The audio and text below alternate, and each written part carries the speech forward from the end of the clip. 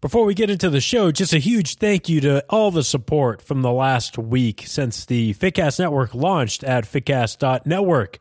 You guys have gotten to see a lot of the shows so far, but don't forget, this Thursday, Fitcast Life Fuel is debuting. Make sure to check that out. I think you are going to absolutely love it. I know you're going to love it. Go check it out on Thursday. Subscribe on iTunes, Google Play. Make sure it's queued up. Or just get that Fitcast Network main feed going so you get every show just when it comes out, so you don't have to have all these different feeds in your podcast app or computer, whatever. So along with that, if you want to help support the show, the best way to still do it is to go to fitcast.network and click on that Amazon tab if you buy something through Amazon, or you can make a one-time or monthly contribution through PayPal.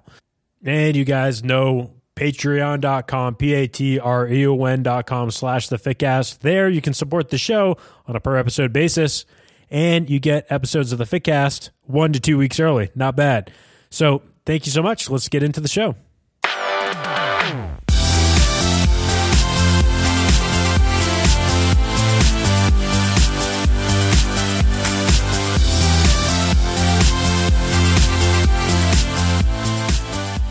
Hello and welcome back to the Fitcast. My name is Kevin Larrabee. It's spring. I'm recording a bunch of episodes in a batch. I'm just going to be upfront because of all the craziness that is going on. You can probably hear the birds chirping outside, and I'm not going to edit that out. I'm going to leave them in because it's Boston and it's 70. And I got Dave. Dave Delanave. Oh my God, that was perfect. Did you see Jen's post on this on her wall the other day on Facebook? I didn't, but I think it was when I was talking with her and JVB, we somehow talked about this like at some point because we were talking about me talking to you on a future show. And I'm like, oh, well, I was like joking, well, I just can't have him on because I'm not going to be able to pronounce that last name or something like that. So I stood up. Oh, you nailed it. I woke up this morning. I stood in front of the mirror for 15 minutes, and every time I took a sip of coffee, I said it again, and I made it happen. It's like the opera singer going through their scales and stuff in the morning. Yeah, and it's funny that there has been so much effort to make sure that people are pronouncing your last name right, but that's something that people should be able to do. It's been worth the effort, and it was I'm 1 for 1. I'm batting 1,000, and I'm going to keep it that way because I'm not going to say your last name again. Fair enough. All right. So we have like a lot to talk about, and we were kind of talking a little bit off the air. It's been funny of how terrible I am sometimes. And people like former guests who have been on the show know that like sometimes be like, oh, hey, let's do an episode like this week. Then I'm like, oh, well, actually, I have to go travel to, I don't know, like Chicago or something like that. And then cards get reshuffled, and I'm terrible at getting back to people. So we finally, after like 2 years of talking, and I think we originally talked about this all the way back in, like we were talking when we met in 2012 or something like that. So it's only taken 4 years, which, I've had worse runs than that, but finally got you on. Hey, it's not bad. Every 4 years we elect a president, so we're basically on that same schedule. I think that's really fair. Yeah, let's and this is the Fitcast, and this is coming off of the launch. And by the time that this is out, and this is how far in advance I'm kind of recording this stuff, like people know that right now there's this new network of podcasts that I've launched, this new business, this limited liability corporation that I now have. I'm running where I have a podcast network with tons of different podcasts on it. And this is still the anchor. This is the one that is leading the charge every single week on Monday. And we're going to still continue to talk a lot about fitness today. But since you brought up the election, this is something that I talked to John Romanello about a couple weeks ago, and this is for more the fitness professionals out there and not so much the people that are just like wanting to hear about training specifically. So just bear with me for a second. But like on social media, we started talking about like what is okay for you as a fitness professional, as a business owner, in terms of being vocal about politics on the internet, because I've done this, and like people will follow me on Twitter, and like if you are really on Twitter, you'll see this sometimes where I'm going to post something like, oh my God, this is so dumb. I can't believe how hateful people are. Like if you're part of this hateful group, don't even bother. Like not like that specifically, but like it just blows my mind that, you know, you could support someone that would be so anti this group that I have friends in, that I have people that have been on the show that are in. Like, how could you possibly support something like that? And I guess my question to start this out is, I mean, for you, like, how do you make that decision as a business owner, someone that is a front-facing person for a brand? How do you make that decision on what's okay to post on Twitter or on Facebook or whatever when it comes to this heated political climate?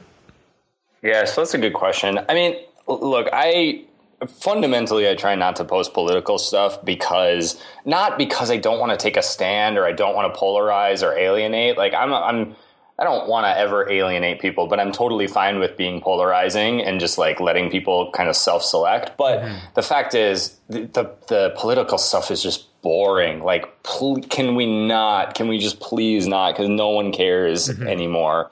And, you know, it's just very divisive. But where I will sometimes take a stand, and I'll like even use the business platform for it, is when I think that it's a really important like civil rights issue. So specifically, a couple years ago, Minnesota had a law, basically like a gay marriage law up for voting. And I used the gym's email list to send out an email to everyone that was on it. And not just members, like, you know, people that had just sort of signed up because they were interested, to say like, look, I don't see how you can be a person who's interested in like making themselves and the world better without supporting this. Like you just have to. And of course, some people thought that was really crazy because there are people reading that list who would immediately not want to do business with me, but I don't care. you know, like, I don't need that. So I will use it sometimes, but for the most part, like, I just don't think it's my place to bore people to death. If they want political stuff, they can follow Nate Silver or, you know, right. Like the farthest that I guess I go these days is like, and actually really good. This is someone recommending another podcast, and it's, you know, again, it's whatever you believe, or I mean, by the time this comes out, it's going to be getting even more ramped up because we're going to be getting closer. But, you know, whatever you believe, just make sure that you're going out and voting, and that you're not suppressing anyone's, you know, opinions and stuff like that. And at the end of the day, like, I would just hope that everyone that's listening to this is just really inclusive, and that they're trying to be, I guess, be inclusive and don't be a hateful person. Like, God, like, people that would spew hate, those are the last people that would want listening to this show. People who think that certain groups should have limited rights. Like, that's the thing that gets me to like tap something out on my keyboard, then right click and hit delete, you know? Yeah. Yeah. So luckily I've not had any issues with that, but, yeah, crazy times right now, but, we can all agree on fitness being dope. And, you know, getting stronger, getting leaner, doing things that are going to make you healthier, help you reach your goals. That's going to be something that we can all agree on. So let's talk a little bit about biofeedback, because I mean, this is one of the big things that you do. And I want to come at you as honestly someone, I have no idea. I have no idea about biofeedback. I want you to talk to me about how you utilize it, or I guess, how do you utilize it, the information that you're getting, and then how you implement that information to make changes in terms of, programming and things like that. Yeah, sure. So, all right. It's a great question. And, it leads in so many different directions. So we'll kind of start from the top. So, basically what biofeedback is a way to quantify how the body is responding to a stimulus or a stress. Or in our case, usually it's a movement, right? So in the big picture, we have a bunch of ways that we can kind of monitor the body's response to systemic stressors. So for example, heart rate variability, HRV, has gotten super popular over the past couple of years. Joel Jamieson's been a big proponent of it. And it's really good at telling you, like, all right, your past 3 days of training have been very overloading and very stressful, this fourth day that you had planned maybe isn't such a good idea. You should back off a little bit and, maybe do something more recovery oriented and then start back on your plan the next day when your HRV shows you that. It's really good for that big picture thing. Mm-hmm. And then there are some other things that are useful in sort of in the same regard. You guys probably use Tendo units at MB, right? No. You don't really? You don't use Tendos? Well, I guess I'm not surprised. Like Nintendos? No, Tendo for monitoring velocity. The only things that we really have in our gym in terms of technology is that we have a system that tracks heart rate that we have on big TVs. Okay. And I can't remember the exact name of it. It's not the one that Joel uses. It's something that's a little bit different, but people can buy heart rate monitors. I know what you're talking about. And we also go ahead. I know. I was just going to say, the only other thing that we really use, we use things to track, 10-yard start speeds. Okay. All right. So Mike Tashir is a big user of velocity, and also Cal Dietz, the director of strength and conditioning at the University of Minnesota, is a big Tendo guy. And basically, what a Tendo allows you to do is measure the velocity of your movement. So let's say you measure the velocity of your squats. One of the ways that you can use it is to look at how much your velocity is dropping off, like basically how much worse your squats are getting from your initial ones that are sort of all hitting like this benchmark.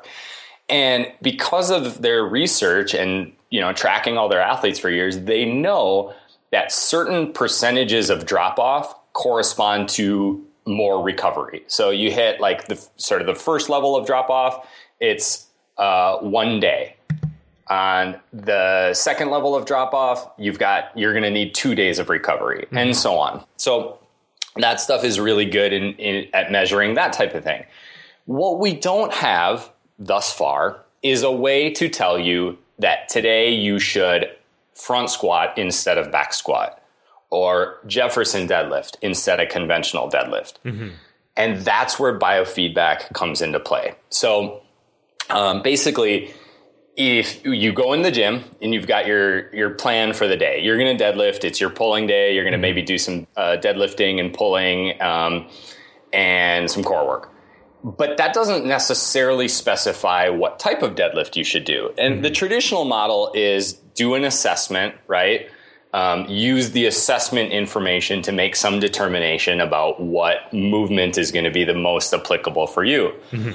The problem that I have with that and that I run into over and over again is that assessment is very temporal. If you do it on Monday, it may not apply by Wednesday when the client went out and played ultimate frisbee Tuesday night and, ran their asses off, got some things fatigued, maybe took some licks, hitting the ground, whatever.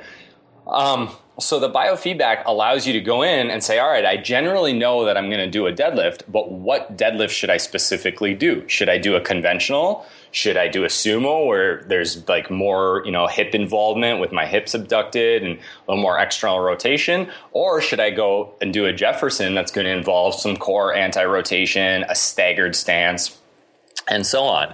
So you use biofeedback, and we almost always just simply use range of motion. You can use grip strength, you can use a couple other things, but range of motion works really well. So the general idea is you check your range of motion, you do a movement, and then you check your range of motion again. If it improved your range of motion, that stimulus was beneficial to you. I think we can all agree that by and large, hypermobility aside, more range of motion is a good thing. Mm-hmm. Less range of motion, things tightening up and being restricted and not being able to move as well is not a good thing. That's a bad thing. So we stay away from that. And it's a way to use the body as kind of a black box, because that's really what it is. There's so many systems out there that purport to understand the mechanisms of the internals of the body, but really we don't have a clue. Like we're just barely scratching the surface of understanding how the body works. But what you can do is you can look at it as a black box and say, okay, if I put this input in over here, we put squats in over here, out here we get increased, quad strength, increased posterior chain strength, increased back strength. These are the things that happen. And for some people, they know they put conventional deadlifts in the black box and they get back pain out the black box, right? Like they know that that's how it works. No one can probably tell you exactly why it causes the back pain. But with biofeedback, I can find you a deadlift variation that gives you greater range of motion and doesn't cause you the back pain. And that's the whole goal of it. So when someone comes in and you let's say you have them getting ready to do conventional deadlift today, how are you measuring that range of motion restriction? And is there a certain number that you're looking for, saying all right, this tips the scales and this is the other direction that we're going to go in now?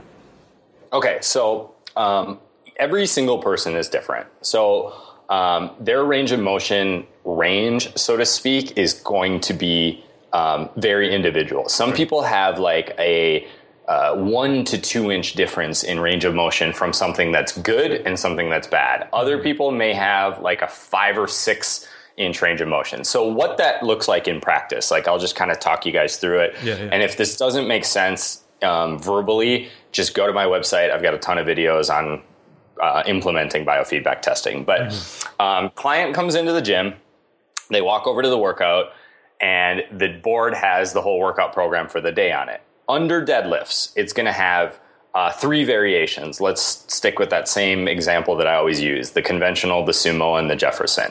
So they come in, they've done a little kind of standard warm-up, just dynamic stuff to get moving. And then they check their range of motion. And let's say they bend forward. We use the forward flexion toe touch for almost everyone because it just works really, really well. It's repeatable. It's easy for them to visually see where that range is. So they bend forward and they touch at, let's say, mid shin. Okay, that's their kind of baseline range of motion. And one thing that's important to note, we're not looking for the end range of motion, they're not pushing as far as they can. You're just looking for that very first sign of tension or going from passive to active. So their fingertips hit their mid shin. Cool. So they do a couple of reps of a conventional deadlift. Don't even need to pick up the bar, just mimicking that movement, pulling the bar from the floor height. And they step back, check their range of motion again, and let's say now they're at the top of their shoe. Okay, that's good. Conventional is pretty good today. So they'll step back, they'll go and they'll do a couple of reps of a sumo deadlift. And let's say that sumo is, they check their range of motion again, and let's say it's bad. It actually brings their range of motion back to mid shin. Okay, we would definitely not do a sumo deadlift today. And then they go back again and they test a Jefferson, and maybe they get their palms all the way flat on the floor now, which is kind of that. What I just described is kind of how my range of motion works. I start about mid shin, and then when something is really, really good, it's palms flat on the floor. And incidentally, I always like to mention this. I cannot physically force myself to get my palms flat on the floor unless I've done a movement that tests well for me. I can't even force it. My body just will not allow it. But if I just do something like a Jefferson, that always tests well for me, sumo always tests well for me, I can get my palms flat on the floor with no effort at all, just passive range of motion. So they've done those 3. They're going to pursue Jefferson today. That's what they're going to do. And then they're going to do that same procedure for all of the different movements in the program. And our program looks a lot like just any good, solid strength program. We've got some core work, we've got some anti-rotation, we've got some, usually some pushing and some pulling, all that stuff. But they're going to test options for each and every one of those. So every person coming into the gym is getting an individualized workout by what their body responds best to. Okay, so when you're implementing this, is it in a small group setting, a one-on-one setting? How quickly can you how quickly can you analyze this stuff and make a course correction throughout the workout? So we teach people how to do the biofeedback testing on the very first day. Like when they go through their introductory session where we kind of tell them everything about the gym, we teach them how to test. And I would say within 3 workouts, once they've just gotten the hang of it and they've done it a couple times, they're completely autonomously going through the workout and testing everything on their own. Our role at that point becomes, 1, teaching them new movements, because obviously they may not know what they are. And we've got a lot of times we have crazy variations of stuff on the board. So even if you're an experienced trainee or fitness person, like you may not know what a B-boy is. So we'll show you what that is. Mm-hmm. And then helping them with the movements, coaching them through the movements once they get to actually doing them. But it's totally autonomous. It's super, super fast. We have class sizes of, it's not often, but over 10 people sometimes. And it's no problem to do that because they do it themselves. They don't need any input or any feedback from us. Gotcha. I mean, you have for your facility at Movement Minneapolis, what kind of clientele are you usually bringing in there? Is it like the adult person that just wants to lift some heavy stuff, or I guess like that, the same, fat loss kind of person, athletes? What kind of demographics are you bringing in there, and can you mix them up? Yeah, we have a crazy wide variety of people. Generally, it's like Gen Pop, we don't have a ton of athletes. We don't have like teams, but we do have, it's like crazy World Cup ice climbers, a ton of rugby players because of Jen's connection to the rugby world, some ultra marathoners, everybody. And the cool thing is we put them all in the same group and we don't have to separate them out because the programming is getting individualized anyway. Gotcha. So we don't have to make that distinction. And that's actually, there's this really cool thing that I just want to stick in here because we were talking earlier about inclusiveness. A couple days ago, I was talking to one of my clients who identifies as gender queer. So they're not like, refer to me as he, refer to me as she. There's some fluidity there. And one of the things that they really like about our gym is there's essentially no gender built into the programming. There's no men's and women's workout. There's just the workout. And in fact, we don't even call our 20 or our 15 kilo bars the women's bars anymore. We just call it the 15 kilo bar. And it's almost accidental, I have to admit. I didn't create it that way so it would be inclusive, but it's this accidental way to be really, really inclusive. And it's really cool. Yeah, I'd be worried, today if people have facilities and they're calling something like the women's bar. People say, oh, this is a 15-pound bar, this is 25-pound bar, this is 45-pound bar, or something like that, or whatever, if you're using kilos or something like that. I would hope we're getting to a point across the board where we're not doing that. But I know, right? Stuff, I guess. Well, but you know what? It's not though, because you have to think about if you have a really, I hate to say this, but this is how it's going to go. If you have a really, really weak male client and you want him pressing a barbell overhead, but you know that 45 pounds is going to be too much, and you tell him to go grab the women's bar because 33 is going to be more appropriate, you just made that guy feel like shit. Right? Yeah. But if you just say, hey, go grab the 15 kilo bar over there, no problem. Yeah, this is one of those things where I guess I haven't even had to think of, over the last couple of years, and same thing with the programming stuff. I know there's still people out there that are still creating female specific programming and stuff like that. But I think when it does, and I think that really should only come into play, I guess, when it's maybe there's going to be some specific things you're going to do for female athletes for obvious reasons. And same thing with physique competitors, I guess, because they're going to have certain things that they're going to be judged on differently than men. And those programs would have to be specialized anyways. But if you're a trainer. But it's the individual, not the gender.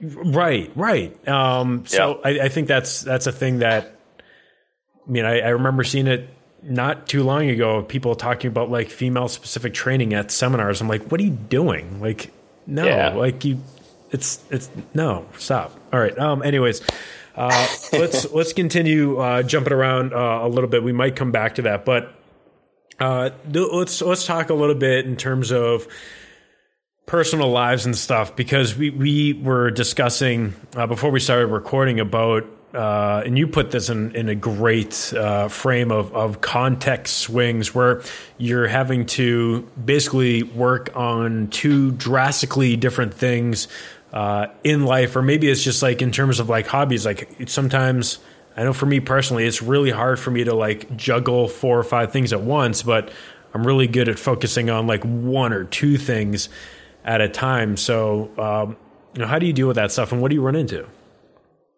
Yeah. So what I was saying earlier is like, that's kind of my biggest problem right now.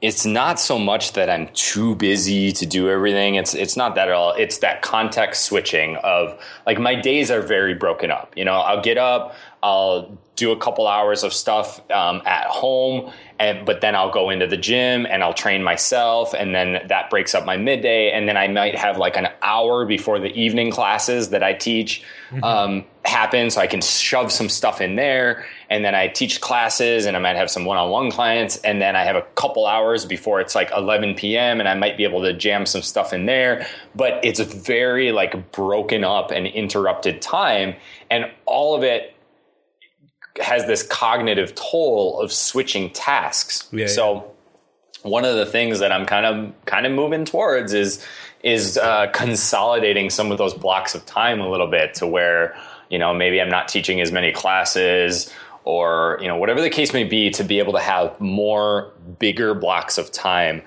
because I just think it's really, really hard. I know it's really hard to be creative in bite-sized pieces of time.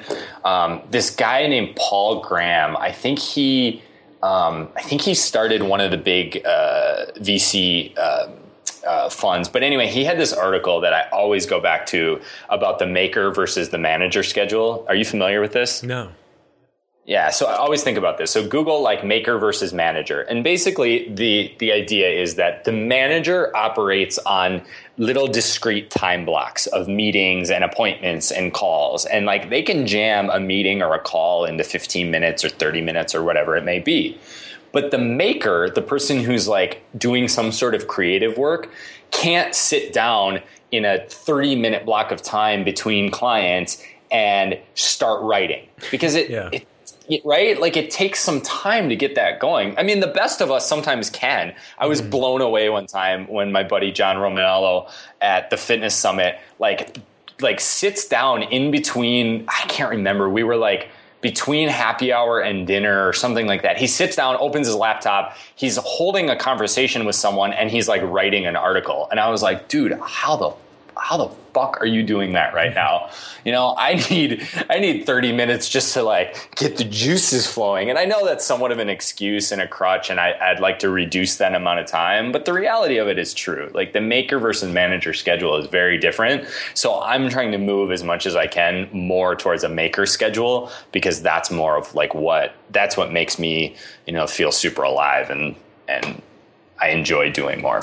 Right. That's exactly why I'm doing all this crazy, stupid podcast network stuff. And I think for me, the way that I've looked at it is like trying to just batch things together. Like I can, if you've listened, and I know there's a couple hundred people that like listen to this show and listen to Back in My Play, even if they didn't like play old video games, but they just liked the show. And there were spurts where I would do, you know, a bunch of episodes of the Fitcast, and then I wouldn't be doing Back in My Play, or I'd be doing Back in My Play and not doing the Fitcast, because it's really hard. Like they're both podcasts, but it's like really getting into fitness, then really getting into games, and then trying to flip that switch that quickly is super, super difficult. But like I wonder if it's the same thing like people run into when it comes to like life and trying to fit in their fitness stuff, because they kind of maybe classify that as like having to have a completely different mindset once they're going to be like going into the gym or going to train and things like that. Like maybe that's why morning workouts work so well for people when they start implementing them. I don't know. I just wrote a rant about this on Facebook the other day because people consistently, people's time management, myself included, is really bad. And what they do is they'll say, and I know that like they is super generalizing, but it's kind of where we got to go with this. Right. They'll say like, well, I'll work out when I have some free time, or I'll go to the gym when I have a night where I don't have something going on. And what happens? You never go to the gym, right? Period. You never do. But if you put it in your schedule as this sort of unimpeachable thing, and I think that's what you alluded to with the 6 a.m.s and why that works so well, like it's just on your schedule. It's 6, you set your alarm for 5 or 5:30 or whatever. You get up, you go to the gym, and you get on with your day, and nothing can get in its way. Whereas if you're hoping that you're going to have time after work, that you're going to go and just hoping for the best, something is going to come up every single day that's either more important or more enticing or more interesting than going to the gym. And that's what you're going to do. And I think that's why personal training clients, the other part of it, of course, is the money, the skin in the game. But personal training clients don't miss their sessions because something, more enticing came up. It's on their calendar. They know they're paying for it. They know someone is standing there waiting for them to get there. So they go. And that's what I try to encourage people to do as much as they possibly can, is like, just make it part of your schedule that's not debatable. Mm-hmm. This is the time you go, and you go. We have executives, like VP level executives from Target, that show up at 5 o'clock on the dot because that's when they're scheduled to show up. You don't think they have some stuff that came up almost every day that they could like work late on? No, they do, but they know that this is super important. Yeah, it's the eat that frog, like do that thing that you don't want to do most. And like Craig Ballantyne, like everyone that I guess is like written about success and like trying to make sure that you're doing what you need to get done, like do that stuff first thing in the morning, no matter what. And or even just like you have that attachment of like, oh, well, I'm paying $100 for this hour. If I don't show up, I'm basically throwing $100 out, and that doesn't make sense. I'm going to go. And that, like, my very first client, John, and that's actually, I take that back. Anna Cressy was my very first client, but I wasn't paid. It was just like a thing that I was training her when I was at Eric's. But the first client that I actually got paid to train, and that he was with me for 8 years before I gave him to Ken Whittier, who's at Mike Bull Strength and Conditioning now. He trains 3 days a week, and he spends whatever, it's like $80, $240 a week to train at our gym.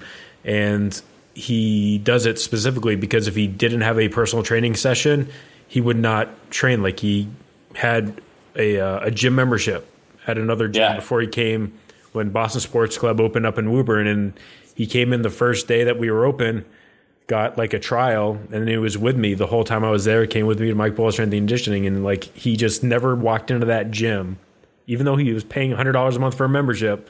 Never walked in unless it was for personal training. So there's tons of people out there, and even if it's like $40, there has to be a high barrier to entry. And in that piece, you're kind of also hitting on like, and I remember Ben Bruno was commenting on it too, is like, don't be afraid to, put value on what you do as a coach or a trainer, as a professional.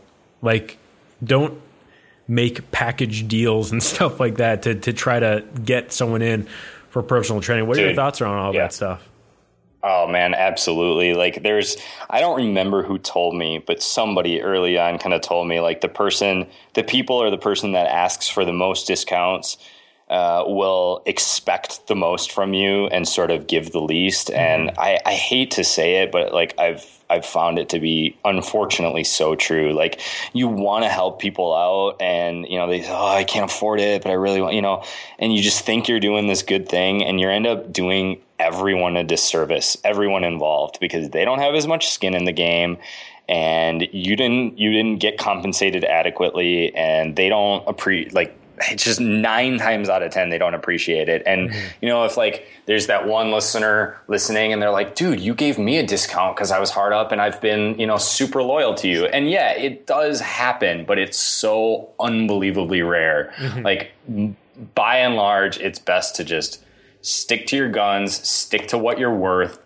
and just kind of, sometimes you have to say no. Right. You know, you just got to be like you don't walk into a Ferrari dealership and go, man, I would just love to have this car, but I can only pay about half. You know, like, can you get that hooked up? And like, they're just like, no, sorry, like, go earn more, because that's not how it works. Unfortunately, that's true. And I hate the fact that our gym and our training and our coaching and what we do for people, because we do a lot for people beyond just, you know, helping them get their squat form right. Mm-hmm. I hate that there's a barrier to that, and that we can't like help every single person who's even remotely interested. But unfortunately, until we as an industry probably start working on the legislation and like getting health insurance companies and stuff involved and getting them to care about smaller facilities that do a really good job, it's just going to have that barrier to entry a little bit.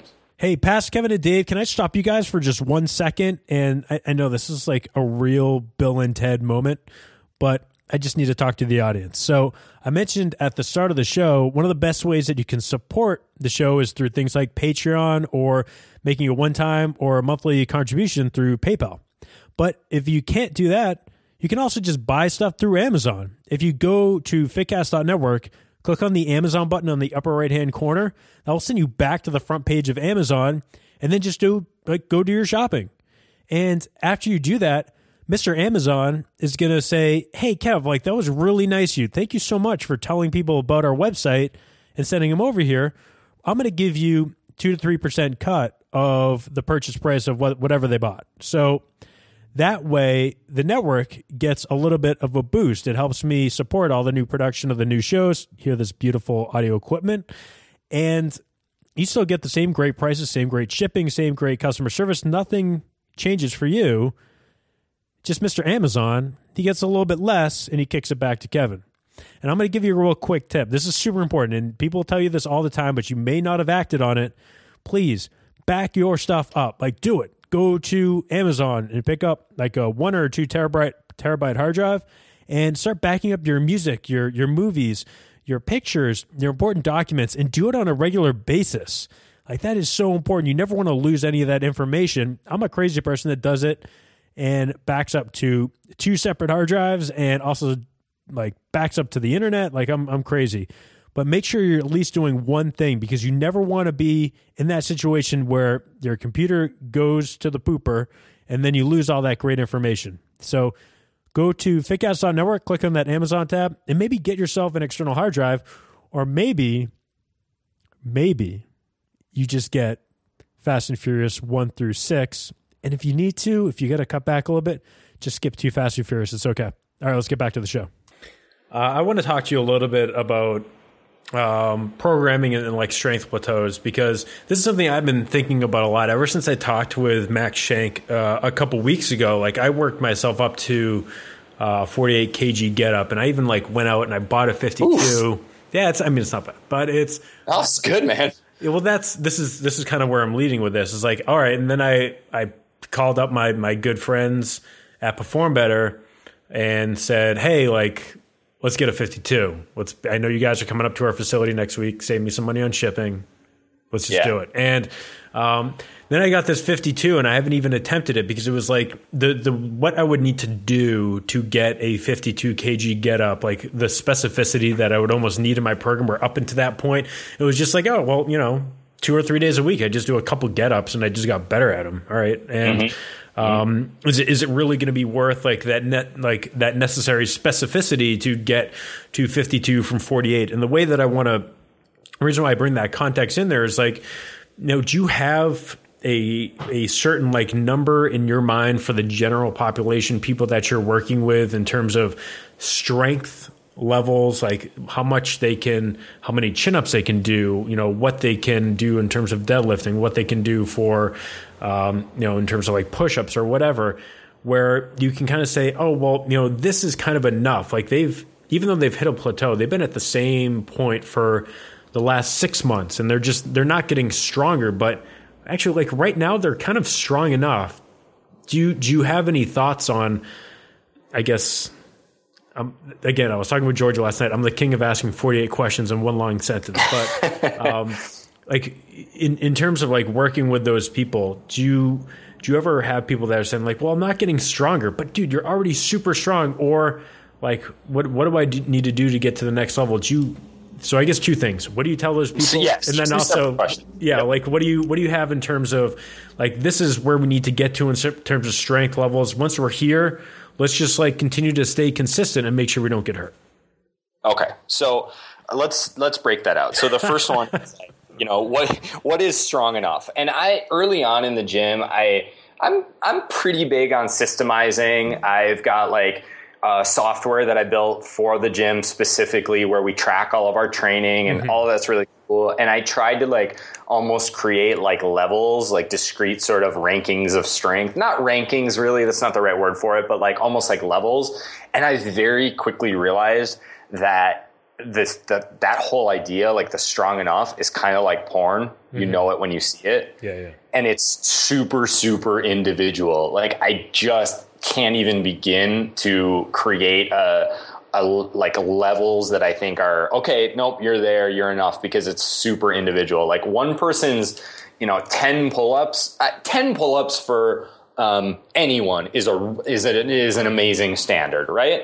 But if I have some guy who comes in and he can do 10 pull-ups already and he's never trained in his entire life, is that a good standard for him? Am I going to go like, hey dude, you're good. Like you don't even need to worry about it. No, hell no. Like I had a kid start, he's like a grad student, but he started with me and we convinced him to do a powerlifting meet, and he went something like 475, I think it was like 475, 275, 575, something like that on his first meet, never having lifted before. Like I'm so angry at his genetics, but he's never trained. So he's not strong enough. He can probably put on, another 20% of that with a year of simple training. So, all right, my point is it's porn. You know it when you see it. Yeah. And you also know it when the amount of, like you alluded to, when the amount of effort that it requires to nudge it becomes disproportionate to the output.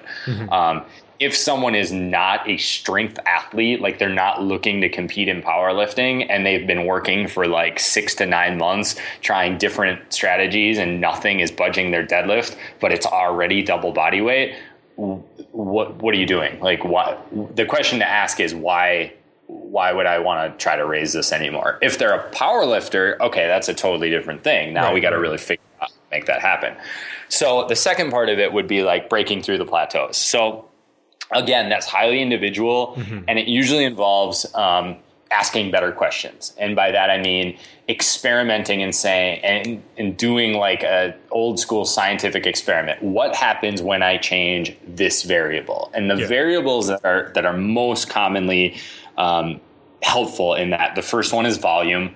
A lot of times you just got to do more volume. I think a lot of people would be surprised at how much volume they can actually handle. They're doing like 3 sets of 5 and it turns out they could be doing 2 to 3 times more than that. No problem. And easily recovering from it. Which leads me to my next point. The movements themselves, specifically related to testing. Like if you are stuck with something, I would bet my lunch money that if you started testing some variations of that movement, you would find that biofeedback shows you that some other variations actually test better right now. So if you've been just hammering your conventional deadlift, but it's been stuck and you can't get it to go up, and you start testing, you're going to find that sumo or Jefferson actually tests better for a while. You build some strength in that, you circle back to conventional, boom, it's stronger. People get a little too hung up on variations for the sake of variation. Like they want to try all these different things. Like you need to know why you're doing it specifically. And one of the best reasons to be doing it is because your body responds better to it with biofeedback. The last one is the intensity. And the reason I brought that one up was because you specifically kind of jogged my memory with it, with the Turkish get-up. I have a hunch that get-ups are a lot like bench presses in this regard. And I found that for me, and maybe this isn't for everybody, but for me, I was able to put an enormous amount of weight on my bent press, not bench press. My bench is weak, my BENT press, by training it sometimes as rarely as once every other week, but training it extremely heavy. I would basically work up to my 1 RM per side, and then that was it. That's all I do. I wouldn't touch it for another week or two. So playing with intensity rather than volume for certain movements and certain individuals can be way, way better than adding tons and tons of reps. It's funny that you brought up like the changing volume and stuff like that and increasing volume, because I've done this like there's no rationale behind it. It was just like, because I train at home now for the last like 5 months. All I do is train at my house. So I kind of have been trying to just kind of mix things up a little bit, because it's boring. Like, you know, I'm getting stronger, but it's boring. And what I've been messing around with is just going 6 days a week and basically doubling or tripling the amount of volume that I would normally do for a certain movement on each day. But instead of like doing 3 heavy days a week, basically doing 6 heavy days a week, and then trying to more or less kind of take those 3 days and split them in half, and then do 6 kind of heavy days. But obviously I'm not doing the same stuff all 6 of those days. And so far so good. It's it's just like, it's like if you can train 6 days a week, you can do that. But most people, obviously, we're going to be talking about training like, you know, 3 days, 3 days a week, something like that. So it works out. Just play around. Absolutely. And sometimes you surprise yourself with how much you can handle. That's another one of the things that people report back once they start biofeedback testing. They're like, wow, like, you know, I was able to handle way, way more volume than I was doing before. Mm-hmm. And as a result, I'm seeing, you know, greater muscle hypertrophy. Yeah. I'm getting leaner. I'm getting stronger. Like, all of these good things are happening. Well, no shit. You doubled your training volume, you know, and you're recovering from it. That's nothing better. Yeah, I mean, like, the things that I looked at is I wanted to maximize 45 minutes for my training at my house, because I get in a bad habit of kind of like starting my training and walking around my house and doing stuff, and then I like my 1 hour training turns into 2 hours because I'm like vacuuming and I'm doing all this other crap, because I'm not in a gym. Like, I have all this other stuff. Like, I have emails popping up in front of me, and yeah, I could shut off my computer, but sometimes you get an email and you got to deal with it. So I've been, dude, shut your email off. I know. But, but you know, it's like I said, it's like, I'm still strong. Like, I'm okay. Like, I'm doing all right. It's more of a case of trying to do too many things, especially with everything that's been going on with the network stuff. So I understand 100%. I joined another gym for a while just so I could get out of my own environment. Like, that's why I started training at home. Yeah. Too many distractions. I understand. Even though, like, the only thing that I, like, last week I went into Boyles and I walked into the gym like right before I coached my group and just pushed sleds a bunch, and then I'm like, oh yeah, I saw that. Yeah, I haven't pushed sleds in 3 months. My quads feel like they're going to explode. That sounds about right. So yeah, I mean, like, that'll be interesting to see. I'm curious, because I'm also going to be doing like a video series on home training, and like literally coming in this morning and just like, all I did was I did inverted rows and I did reverse lunges. That's all I did for like 45 minutes and did a bunch of sets. Tomorrow I'm going to be doing some overhead pressing, and I'm going to be doing some kettlebell swings. That's all I'm going to do tomorrow. And it's just, I like shorter, frequent workouts, and, you know, works for me. Anyways. So I'm glad you brought up the home thing, because that kind of came up with this rant last week, with some people kind of took umbrage with the fact that I implied that you were sort of like making excuses if you didn't join a gym. And that wasn't my point at all. My bigger point is exactly what you're alluding to. Like, the best environment for you right now to get your workout done is actually home. It's not the gym, because all of your distractions exist at the gym. But for a lot of people, their home workouts are abysmal because they have all those distractions at home. Yeah. And if they would just, you know, pull the trigger on getting to a good gym with a great environment, they would experience like what that community and that environment has to offer them. And of course, I get it. Sometimes the home gym works better for people, and kudos to them. I'm just saying there are a lot of people out there lying to themselves, telling themselves this story that just demonstrably isn't true, and they could change it if they would examine it. No, for sure, and it's like always about the contrast for whatever you're dealing with. Like at MBSE, it was a case of having to train in the afternoon because I have a dog, so I would have to like basically fit in my training right next to the group that I'm going to coach, so I can make sure I'm not gone for 8 hours from my house. And I also found I love training first thing in the morning because I like training and then I like taking a shower. Once I'm done with that, it's like that's totally behind me. It's not a distraction anymore, and I can go right to work. And I'm so much more efficient that way while doing all that stuff. So.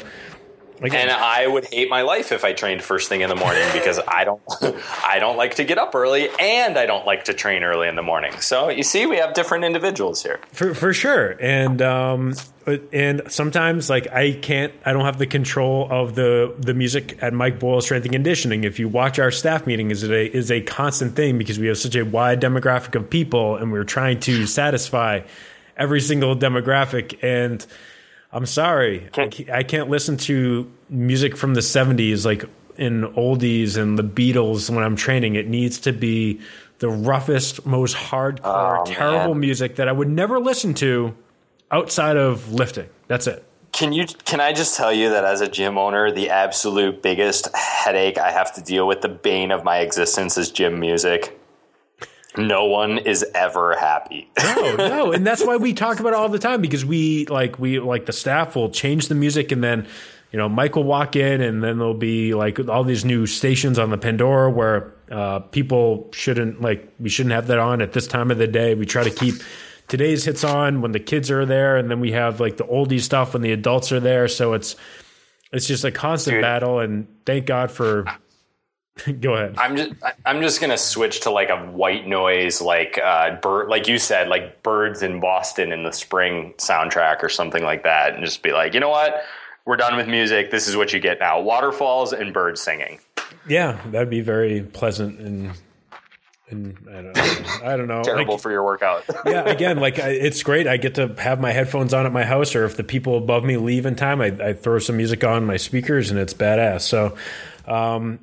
Okay, so we're doing a couple more things I want to talk about real quick. Well, I guess we're getting close to an hour, so let's talk a little bit about before we do run out of time. Is like, what do you have coming up that people should keep an eye out for, and maybe even before that?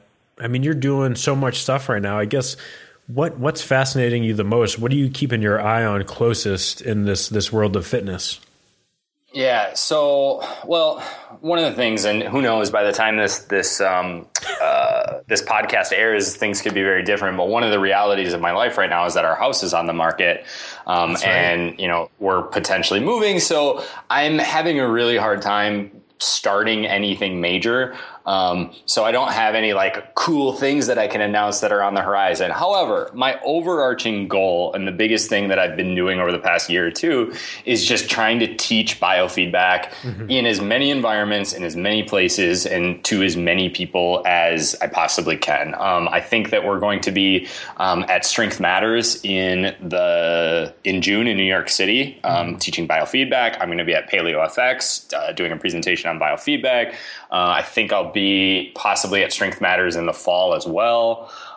So that's like, I'm basically trying to do as much of that as I can, both online and in fitness conferences and stuff like that, because I think it's one of the biggest things that you can change in your training that's super, super easy to change, and the payoff is just tremendous. And that actually just reminded me of something that I wanted to bring up when we were talking about it earlier, but I forgot, and it came back to me. So sometimes people are like, well, I don't know about this biofeedback stuff because I think you're just getting warmed up and it doesn't actually mean anything. And to that I respond, okay, well, I've been doing this for over 6 years now, and I've seen like thousands of examples of it. I think I have over 100,000 client sessions logged that I have like tracking from. I've seen a lot of patterns that are well beyond coincidence. But I'll say this. Let's say none of it actually applies, but the only benefit that it has is that it lets the client feel like they have control over their training. And if you know anything about self-determination theory, you know how powerful that is. So if the only benefit that it provides is that the client feels more invested in their training because they're the one making the choices and their body's choosing and you're not imposing it on them, then the entire thing is worth it and it's beneficial, because that's a huge component of what we do. And I know it's kind of tangential to what we were just talking about, but it goes back to this is why I'm putting all my eggs in this basket and trying to like focus all my attention to teaching it and writing a book about it, because I think it's the biggest thing that trainers can implement to benefit their training and their clients.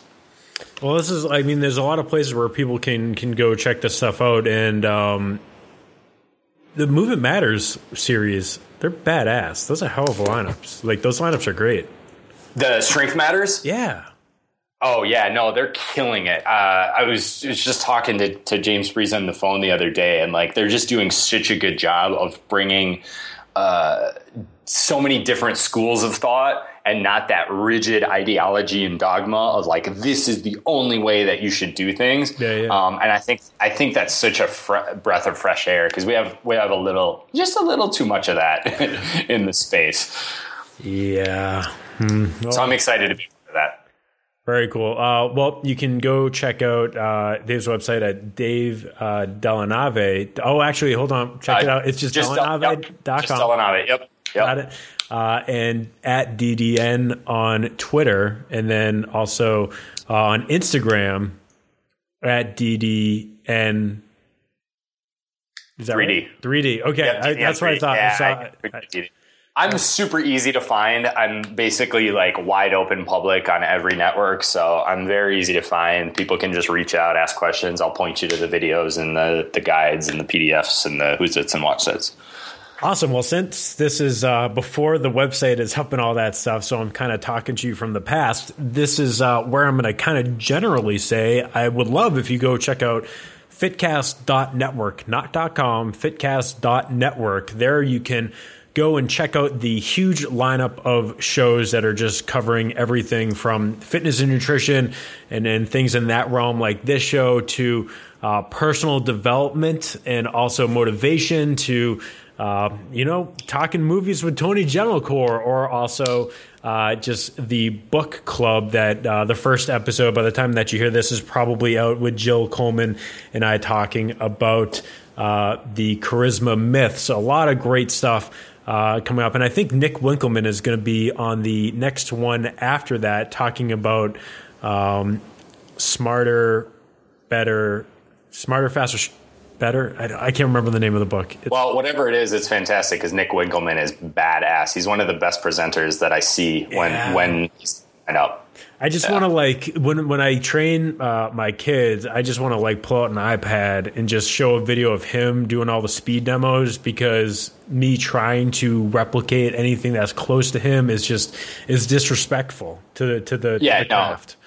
Just do this. Yeah. Just do this. Yeah. Just do this. But yeah, he's fantastic. So hopefully you're checking that stuff out and you're trying out some of the new shows and seeing, if those are going to be beneficial for you or just, entertaining. So what I'm really trying to do with this thing is try to make a great network of shows that are, just like this. It's bringing together people and great information and making it accessible, super easy through your phone or through your computer or however you listen to podcasts. And hopefully, if I do mention anything of how you can support the show, you're helping out that way as well. So like I said, this is a business now. This is not a hobby anymore. 10 years of doing podcasts. I'm trying to make this a real thing. So I appreciate everyone that has been supporting the show and the people that are now stepping up and helping and supporting what I am doing right now with the FitCast Network. So thank you so much. And David, thank you so much for taking the time